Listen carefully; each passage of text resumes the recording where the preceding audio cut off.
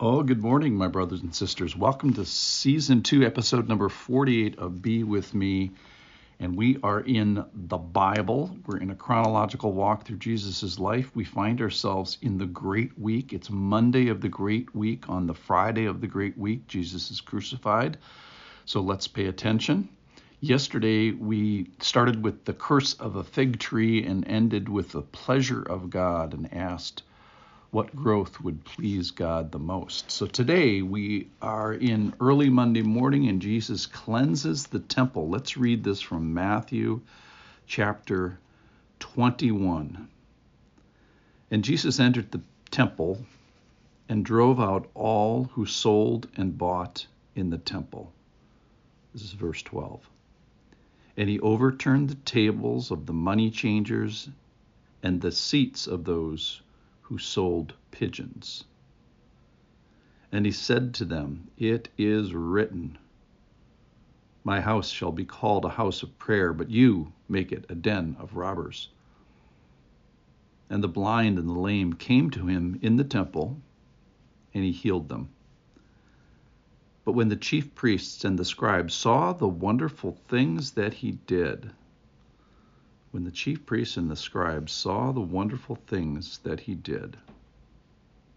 the children crying out in the temple, Hosanna to the Son of David, they were indignant. And they said to him, do you hear what these are saying? And Jesus said to them, yes. Have you never read, quote, out of the mouth of infants and nursing babes you have prepared praise, unquote. That's from Psalm 8. And leaving them, he went out of the city to Bethany and lodged there, either to the home likely of Mary, Martha, and Lazarus, or perhaps Simon the leper, where he had dinner. Okay, so Jesus finds himself in the temple, and he keeps going back and forth there every day of the Great Week, and that had become a place of exchange because there was business to be done in that people had to come from a long way away all over Israel. They had to pay a temple tax, which was an atonement tax for their lives. They had to perform sacrifices. So some exchange happened when people would bring money of their locale and exchange it so that they could do their business in the temple. Jesus says, my house shall be called a house of prayer. So here's my thought about that. The temple is going to be functioning in a way for only like 5 more days and never really functions again appropriately for the worship of God in the way that it was before Jesus. So the temple is going by the wayside, but God still requires and wants praise from his temple, but he changes the location of his presence, and that when the Holy Spirit comes, the temple, if you will, is going to be every individual believer. So kind of the call is that his temple is still likely, he wants his temple still to be a house of prayer, but where is that? Is that in Jerusalem? No, it's not there. The residence for the earthly presence of God is now in us, in me, in people.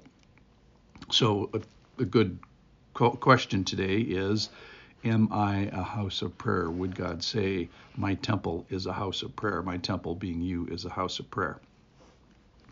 All right. You have to just love the chief priests and the scribes, because it says that they saw wonderful things that he did. They saw the wonderful things that he did. Some are mentioned here. The blind come and are healed. The lame come and are healed, plus all the other things that he did.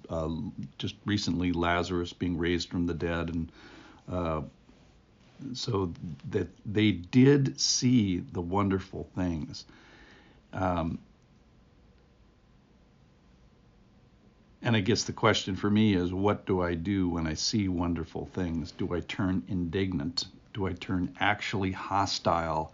Or do I turn with a soft heart? So the Pharisees and the chief priests and the scribes are here used as a good example of being a bad example. And then the final point I wanted to get to was this quote from Psalm 8, one of the most beautiful Psalms, it's one of my favorites. And Jesus quotes Psalm 8 when they ask him, hey, do you hear that these children are saying Hosanna, which means to save me? The chief priests and the scribes say, do you hear what they're saying? And Jesus says, yes, and then kind of nails them with the ideas, don't you read the Bible yourselves? Have you never read Psalm 8, one of the coolest Psalms? So Psalm 8, I'll summarize, is David and also these infants standing in awe of the majesty and the creation of God and offering praise and asking the question, who are we? Who am I? Well, this word is interesting, out of the mouths of infants and nursing babies. So infants, super small, and then the nursing babies, that means a Jewish child that was under 3 years old. So the point is, 2-year-olds. The question is, can 2-year-olds praise? And Psalm 8 specifically says yes. In fact, you don't even have to be 2. In fact, I know a 2-year-old who is thinking and sort of speaking and a real live interactive person, just full of life you can't even believe. And he says not only people like that, but people actually younger, infants, are praising. I just saw a video of a child being born, and the first scream of this child, and it was just glorious. It almost made me want to weep. This great little new creature, and maybe that's the praise. The Bible says infants and less than 3-year-olds, 2-year-olds can praise God. I'm just touched by just the detail and the amazement. So I'm a little amazed today and a little bit wondering. When we see wonderful things, let's respond appropriately. Let's make our temple a house of prayer. And let's let children be our teachers. Again, this happens again and again. Let's let children be our teachers. Let's let 2-year-olds and infants be our teacher. And praise the Lord. Thanks for listening. I'll see you tomorrow.